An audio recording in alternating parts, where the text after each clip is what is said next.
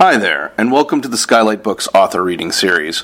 If you'd like to learn more about us and our many upcoming author events, please visit skylightbooks.com, where you can browse our inventory, buy books, and join our Friends with Benefits Club. You can also follow us on Twitter, Tumblr, and Facebook. To speak to a real live bookseller like me, please call 323-660-1175. Thanks for your support, and enjoy.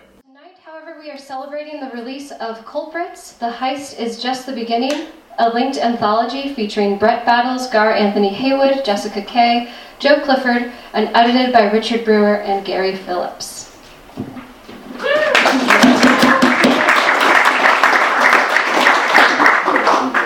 So I'll tell you a bit about everyone.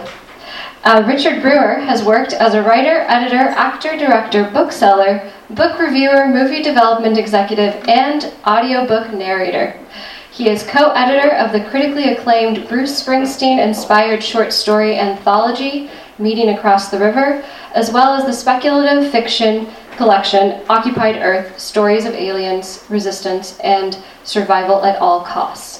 His most recent short story, Last to Die, was noted as one of the distinguished mystery stories of the year in the Best American Mystery Stories 2015. Gary Phillips has written various novels, novellas, radio plays, scripts, graphic novels, such as Vigilante, Southland, and published 60-some short stories. Phillips has edited or co-edited several anthologies, including the best-selling Orange County Noir, Occupied Earth with Richard Brewer, and the critically praised The Obama Inheritance, 15 Stories of Conspiracy Noir. He is the immediate past president of the Private Eye Writers of America. Brett Battles is the Barry Award-winning author of over 30 novels, including the Jonathan Quinn series, the Project Eden series, and the time-bending Rewinder trilogy. Gar Anthony Haywood is the Seamus and Anthony Award-winning author of 12 crime novels. His short fiction has been included in the Best American Mystery Stories anthologies, and Booklist has called him a writer who has always belonged in the upper echelon of American crime fiction. Jessica Kay is an entertainment and publishing attorney at Kay & Mills and a Grammy Award-winning audiobook producer. Jessica owns Big Happy Family LLC, an audiobook distributor. She created and co-edited the anthology Meeting Across the River, and she is the author of the forthcoming How to Produce and Sell a Great Audiobook. Joe Clifford is the author of several books, including Junkie Love and the J. Porter Thriller series, as well as editor of the anthologies Trouble in the Heartland, crime fiction inspired by the songs of Bruce Springsteen, Just to Watch Them Die, crime fiction inspired by the songs of Johnny Cash, and Hard Sentences, which he co-edited with David James Keaton. Oof, made it, guys. Very good. We're delighted to feature this panel of authors along with the editors of this anthology tonight to read and discuss Culprits. So to further introduce tonight's event, please help me welcome Richard Brewer and Gary Phillips.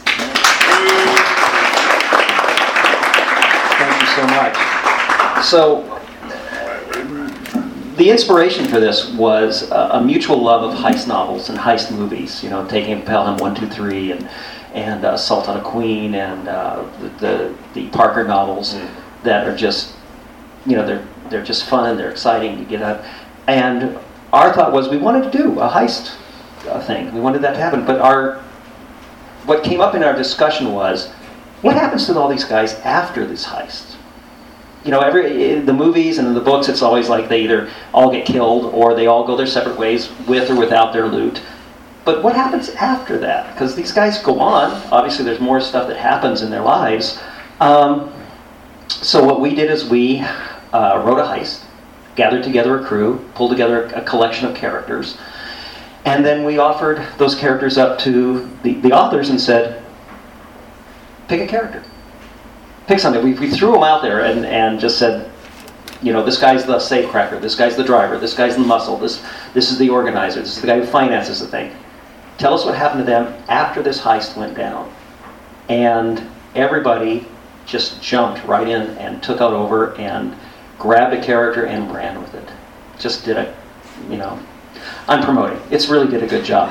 But what I would like to do is I'd like to ask each of the authors, what drew you to what attracted you to the project, and why did you pick the character that you picked? What was it about that character that you went, that's the one that I want to take on? And can we start with Gar? No. We have to. Yeah, but if you must. Well, I've always loved drivers, especially in crime fiction and in film. Baby Driver is the latest in the genre on the film side. The Driver with what's my man's name? Ryan O'Neal. Yeah, Ryan O'Neal. I mean, to me, that's just an incredibly underrated classic film. Yeah. So The Driver appealed to me right away, but then of course it's been done so many times, and you ask yourself, well, what original spin can I put on it?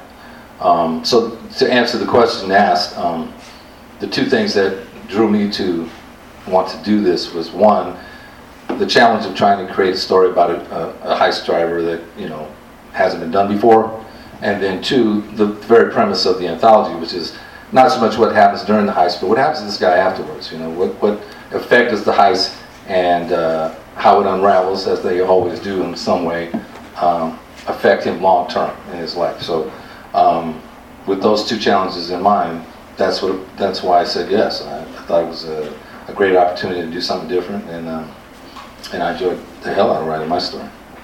Joe? I said yes because Gary and Richard asked me.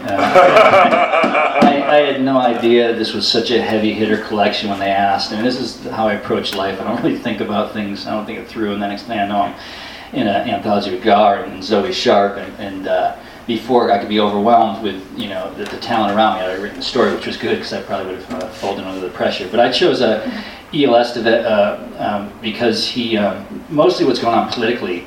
And when I expressed this to Gary, his first thing was like, we don't want any moralizing. I'm like, no, that's the last thing I want to do.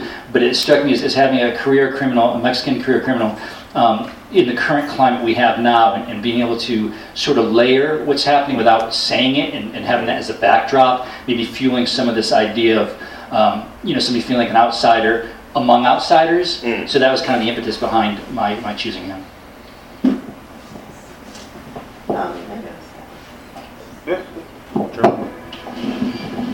So my character, I chose him for two reasons. One is that's who was left. But the thing is that we had some leeway with what we did with these characters. I mean, we knew who they were in the heist, but what we did with them was largely up to us. Right. And I guess I have a soft spot for somebody who thinks they know what's going on, and then it turns out that they don't. Because we've been down this road before. When we did our first anthology, which was Meeting Across the River, it was based on the Bruce Springsteen song of the same name, which essentially is about a guy who thinks he knows what's going on, and odds are pretty good he doesn't. And I think you'll find the same as, spoiler alert, my guy. Well, I got involved because Gary intimidates me, and I just, have you seen this guy? He's big, loud, and so I couldn't say no. And I'd actually already been in another anthology that you were doing, and I dropped out. So I knew I only had like one more shot. So I said yes, and I chose the character of Benny Parker. Because the character I actually chose, they said, well, yeah, that's a good character, but wouldn't you rather have this one? And now I find out that Gar actually got the driver. So that answers that burning question. Thanks for the cash, Gar. Yeah. Really So I just said, well, I'll take one of the other guys, and my guy is just basically one of the muscle men within the thing, but he's an ex-soldier, and I like the idea of exploring a character that was doing this not because he was a criminal, but that he had a particular goal in mind that can only be met by being involved with people like this. These are not his kind of people. This is not what he would do if this particular goal did not exist in his life. But he was using this situation to achieve the goal that he wanted to achieve, which he may or may not do within the body of the story. I think one of the things that I loved about what you guys did was it could have been very easy just to move everybody forward, but you all took a step back. We all got to get to know what motivated these guys, where they came from, and I think that if it had just been written straightforward, we wouldn't have gotten any of that. It just would have been like they're on the run or they're not on the run. Richard, you should say who you wrote about. I wrote about the cracksman, the safe cracker, and I just like the idea of someone who has been around for, he's almost 70, and he just knows stuff inside and out. And I won't do a spoiler alert, but I had this one thing in my head about his ending, how the story was going to end with him, and I was able to build on that. And a lot of it had to do with his background, coming up from Mexico, and how he survived in the United States, and how he got into what he did. And he was a lot of fun to explore. But Gary took on. You had the heavy lifting, I think, because you had the main guy, our main the leader of the pack. As Greg knows, this character O'Connor has shown up before. I wrote a novel a few years ago called Warlord of Willow Ridge, and essentially he's a guy, we kind of know that he's in his 40s. We kind of know he's sort of he's been a career criminal, and he's kind of in the novel he's kind of semi-retired. He winds up way the hell out there in Hemet of all places, in this sort of subdivision, and he's kind of laying low, but things happen, right? And so at the end of that novel, it's kind of it's unclear, whether he's going to walk the straight life or become a square, or sort of continue on what he's always done.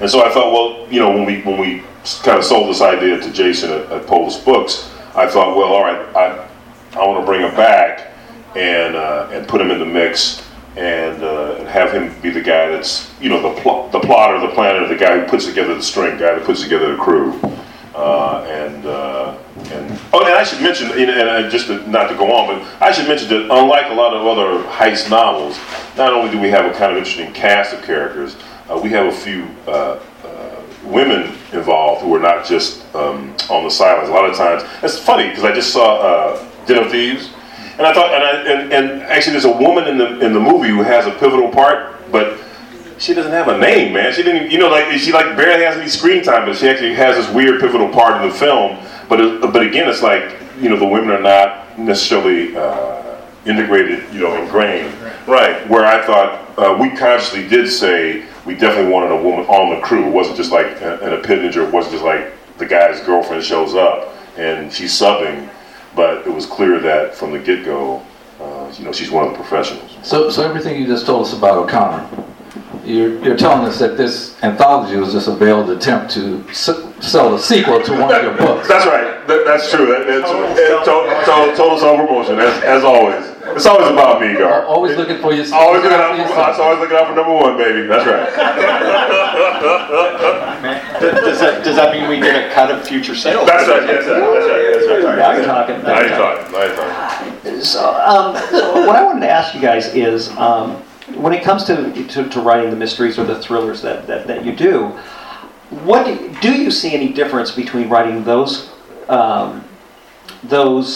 kinds of novels as opposed to a heist? What do you think is the difference between what you may normally write, like with the Porter stuff? It's not a heist thing; it's a crime thriller.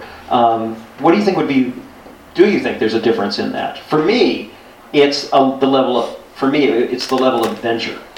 The heist things are usually that sense of big goals.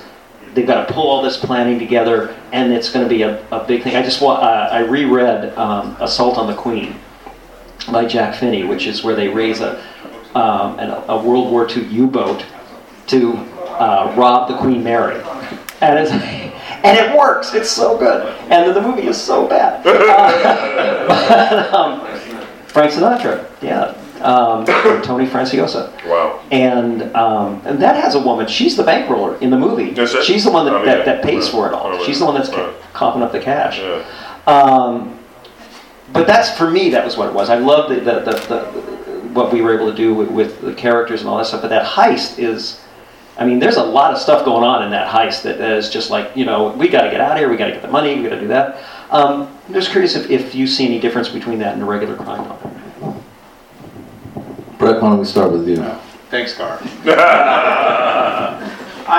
I haven't written a lot of heist stuff personally, but it seems to me that the difference between a heist novel and a thriller, like what I would typically write, like a spy thriller or just a high adventure thriller, is that a heist novel is a lot more about the details. I mean, it's like the planning, like you say, and the intricate little work to pull all your strings together to either make it happen and work or not, and then also seeing the ways that it might not work as you're going along the way, which I kind of do in a thriller too. But there's, a thriller is, constant action for the most part. I mean, you get to the book I'm writing right now. I open up on a big kidnapping scene right at the very beginning of the book, and then I have a little break, and then I go into this other big invasion or infiltration scene, where there's a lot of action and shooting and whatnot. So it's, a thriller is like the action is pushing you along, whereas I think with the heist, and I might be wrong, is a lot of what's pushing you on is the tension of building to the moment. And how it's all coming together, and how they almost get caught at different points, or they almost do the wrong thing as they're going along, but then they kind of turn left instead of turning right, so the cops miss seeing them. I don't know, that kind of thing. I may be completely wrong, but that just what came off the top. That's why I wanted you to start. Get all the wrong stuff out of You know me so well. Yeah. Well, what he said. I mean, I don't have as much experience writing crime novels as these guys do. I've got 2 unfinished novels that happen to both be crime novels. And one is lost in an old computer somewhere, and the other one is actually my current work in progress. And there is a heist in it, but for me the difference is it's not the focus. My novels are pretty much about people who are victims of circumstance. They fall into these unsolved mysteries. They need to find out the why or the where or the how, and almost always the who. So it's exactly what you're saying. It's not as detail oriented in the sense of the setup. It might be in the resolution, but not from the start all the way through. Does that make sense? Yeah, close enough. I'll stick with the theme of being in over our heads. The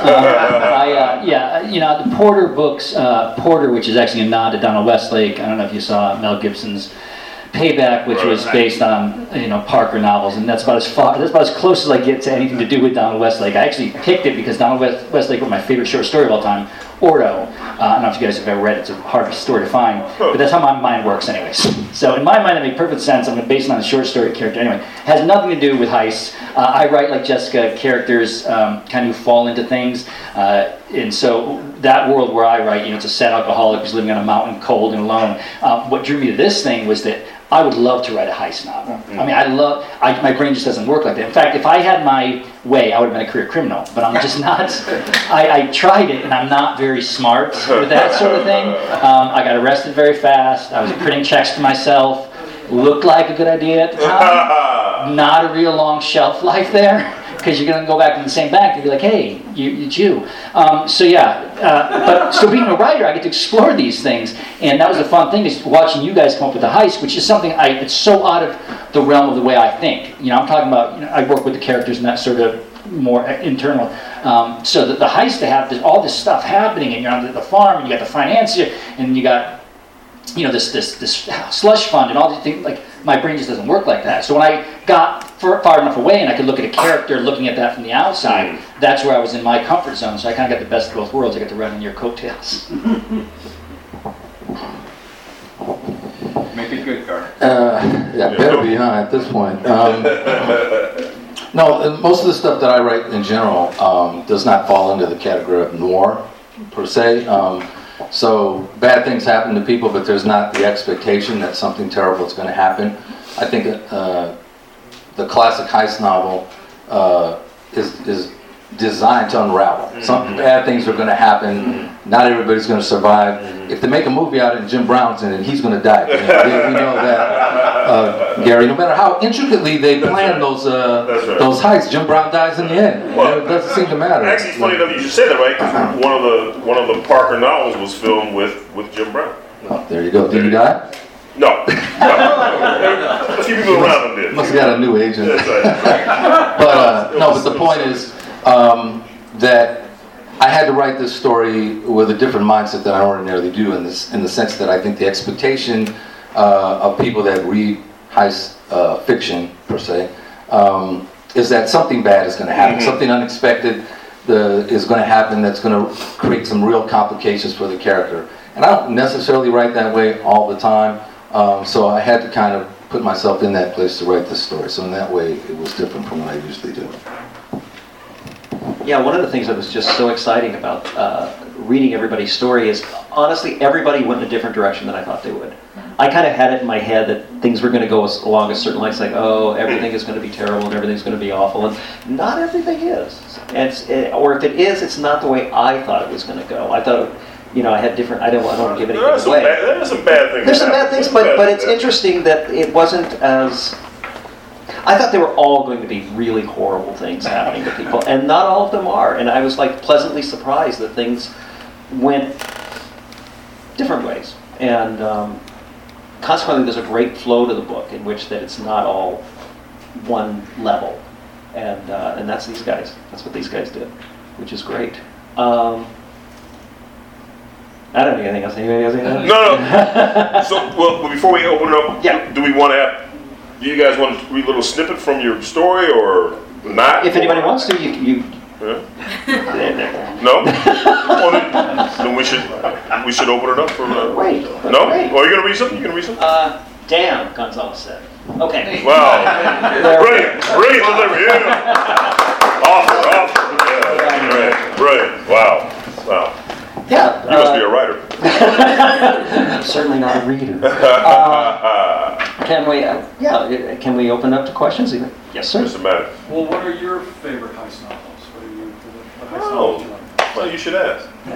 No, we just had to do a little thing for the Strand. Oh, I guess I'm talking to the mic in case they can't hear me because my voice is so low.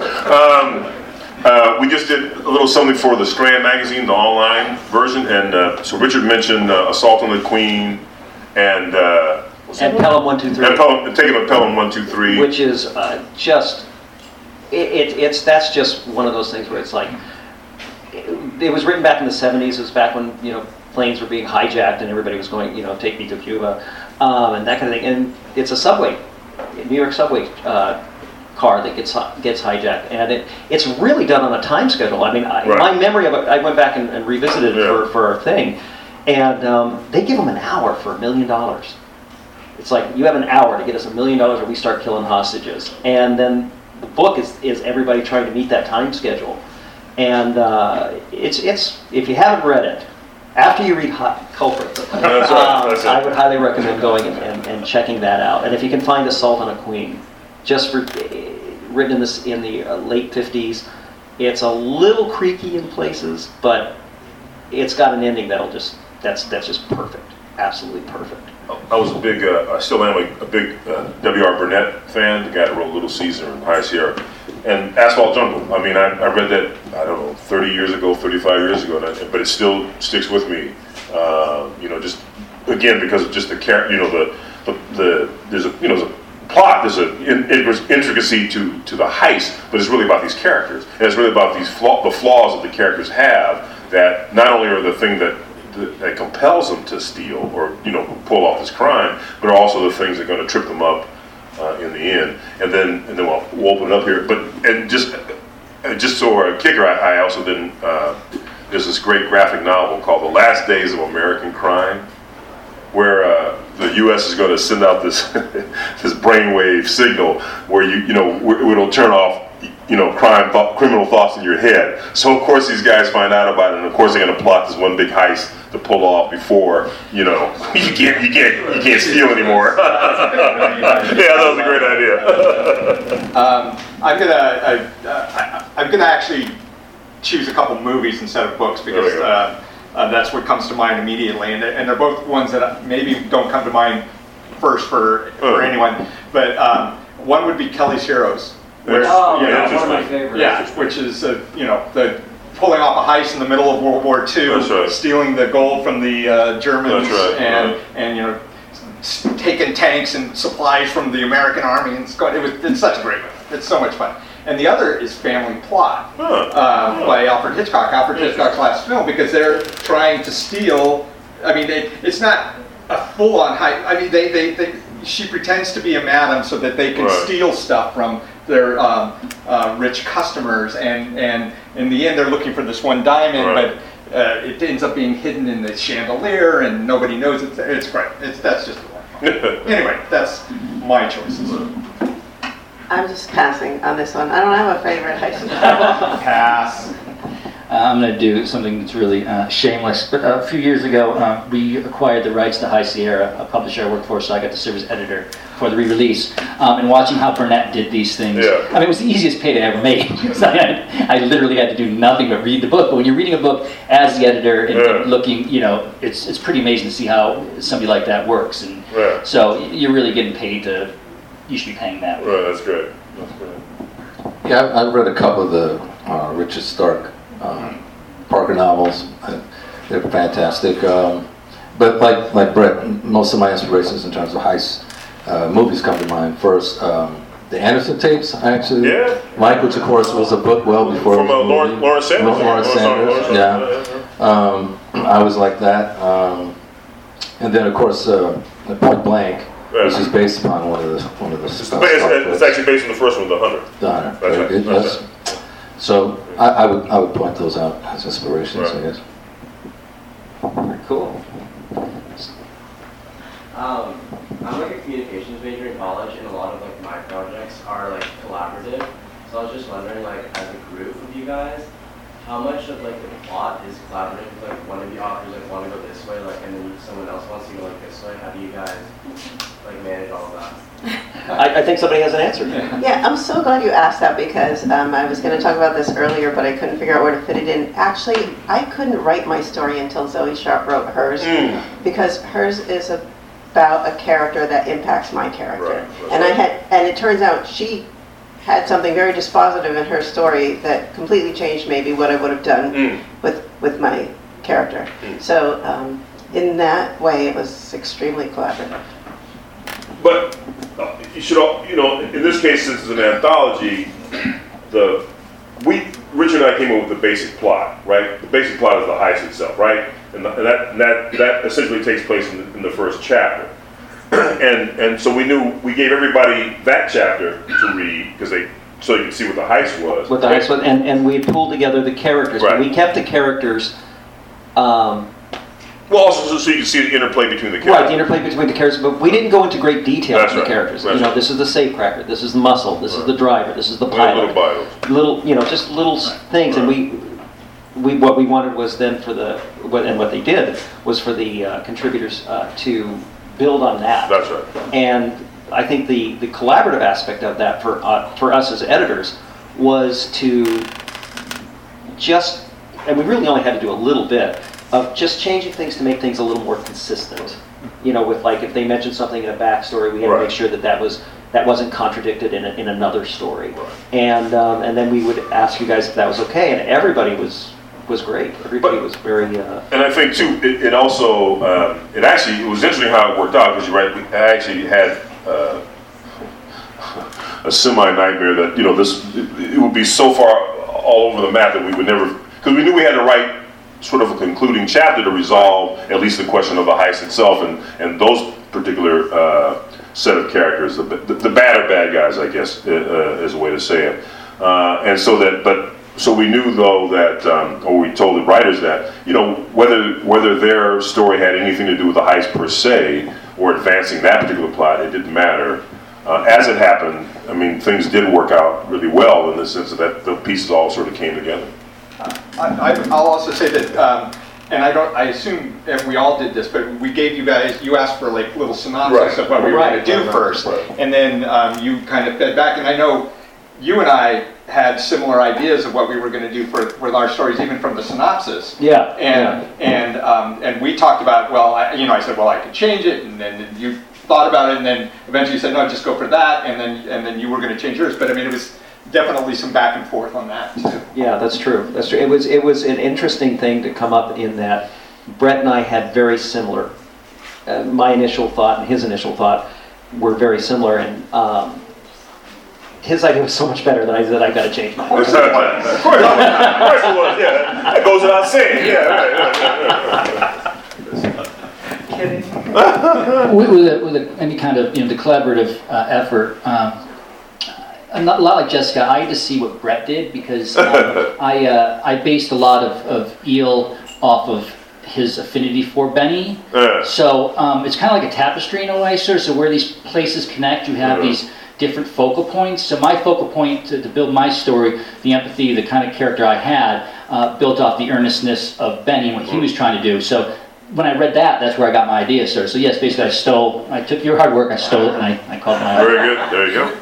Another. I did not know that. That's right. Let that be a lesson to you. You would be right. So, did you have to read all the stories to come up with the ending?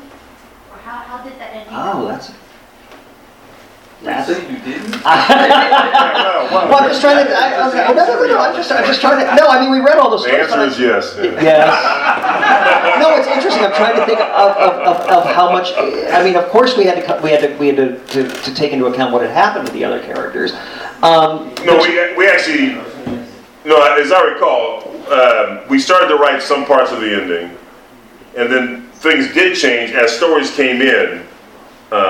And whether some people were alive or dead or whatever, that does get referenced a bit. So I do recall we tinkered with some things at the ending story to make things mesh in the sense of so that it resonates. So it didn't come out of left field that there's some connection to all that has happened before. So folks, when you read the end of the book and you go, oh, this doesn't make any sense, you'll understand why. Right. Okay? Thank you for that, Gary and Richard. That's right. Were the editors drunk when they did that? Wait, what are you doing up here? That's right. Did you write something? Hi. Yeah, I'm curious. That sort of goes to the questions about how you plot it. My question goes, I'm familiar with a lot of your writing with different people in town, and you're stylistically very different. So I was curious. I mean, I guess when I read the book, I'll know. But how do you reconcile some very different kind of styles of writing to make it cohesive? I mean, did everybody just get to write any way they wanted, and we have 7 different very distinct writing styles? I think everybody got to write what they wanted to write and how they wanted to write it. But everybody got to write what they wanted to write and how they wanted to write it. The great thing about the way this was put together, the great thing was the fact that it did, because it was about the characters outside of the heist. That's right. It could be an individualistic story with their own style because it's about that individual character. This is from their point of view. And from their POV, yeah. Right. So and that actually worked, I think, to the work's advantage. Which was exactly what you planned from the beginning, right? That's right, exactly. That was it. We had it all planned out. The old master plan. That's right. There you go. What happened when I arrived, I didn't know what the concept was until you started speaking, and I automatically bought the book and dove into chapter 3 because I know that author. I thought it was a collection of stories where each one stands alone. It is. And thoroughly enjoying that as a standalone story and not realizing until you introduced what's the concept. I was like, oh, I'm reading this wrong, but now I still want to finish chapter 3 and then maybe go back to the But they are all standalone stories. Yeah. I mean, they can stand alone, but they also are a big cohesive. Right. But there are some reference things in some stories that only if you've read something that happened before you get what the reference is. Okay. That's right. But yeah, if you were to just if you just picked up chapter 3 or chapter 4 or whatever, you would get a complete, satisfying story. It's just if you take it into the if you hold in mind of it as a whole, you'll see that it all fits together too, and actually tells an arc, tells a full arc of what's happening. I can say, strictly speaking for myself, that the only adjustment I made to my writing was I was trying to channel Reed Farrell Coleman. That's right. Beyond that, that's shout out to Reed. That's right. You too? Wow, because that's what Brett told me. Yeah. Anything else that we can bluff our way through? Well, we can sell some books now. Or we could sell some. I'm sorry. Yes. Just really quick, did you have any set of pre-established rules, like everything had to be third person or first person or whatever? Or? No, we didn't. Which again was one of the things that we wanted was for everybody to have the freedom to do what they felt and what they wanted to present. We did an anthology last year called Occupied Earth, which was stories based on Earth in the near future after we've been taken over by aliens. And consequently, there were a lot of rules. There were a lot of things that we saw in that world that we didn't want the authors to stray from. You know, we didn't want flying cars, we didn't want death rays, we didn't, things like that. And that we turned out a great product, but there was a lot more interaction. Yeah, there was a lot more back and forth. A lot of more, and sometimes good, and sometimes not so good. But so what we liked about this was for everybody to have freedom in what they were going to do, and if they wanted to tell in first person, third person, whatever they wanted to do, we wanted them to be free to do that. Maybe not second person. Yeah, that's second. I have read some good ones in second person. I couldn't believe it. What the hell? Oh man. Well, with that, we can sell and sign books. Yeah. What? Thank you, folks. Thank you everybody for coming out. So appreciate it. Hi there, and welcome to the Skylight Books author reading series. If you'd like to learn more about us and our many upcoming author events, please visit skylightbooks.com, where you can browse our inventory, buy books, and join our Friends with Benefits Club.